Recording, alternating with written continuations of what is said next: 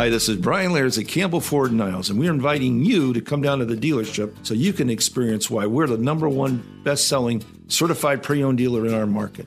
Campbell Ford, where the best bottom line is always at the state line. New music, new tours, new babies, and more. Matt Malone's getting you in the know on Music Row. Lady A has decided to put their tour on hold while Charles Kelly is on his journey to sobriety. They wrote on social media, so right now, in order to be the healthiest, strongest, and most creative band we can be, Lady A will take the time with the support of our families and team of professionals to walk through this together.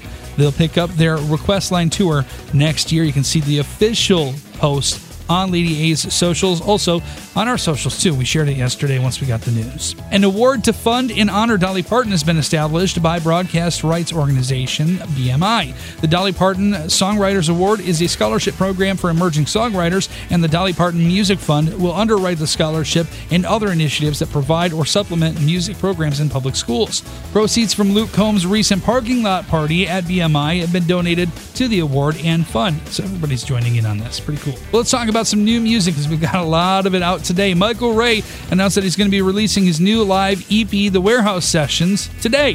Yeah, it is out and available for you. He says, quote, after 2 years of connecting solely via our screens and dreaming of being back on the road again, there's nothing like hearing fans sing these songs back to us live. We're keeping that energy going with The Warehouse Sessions. The Warehouse Sessions will feature some songs from his previous EP, Higher Education.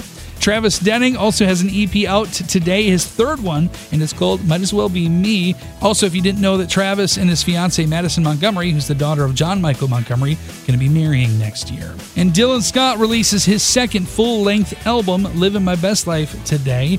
And he says he's done a lot of living since he released his debut album back 6 years ago in 2016. Dylan kicks off his Amen to That tour on September 30th. And now you're in the know on Music Row, courtesy of Campbell Ford Lincoln Saline in Niles, where the best bottom line is at the state line.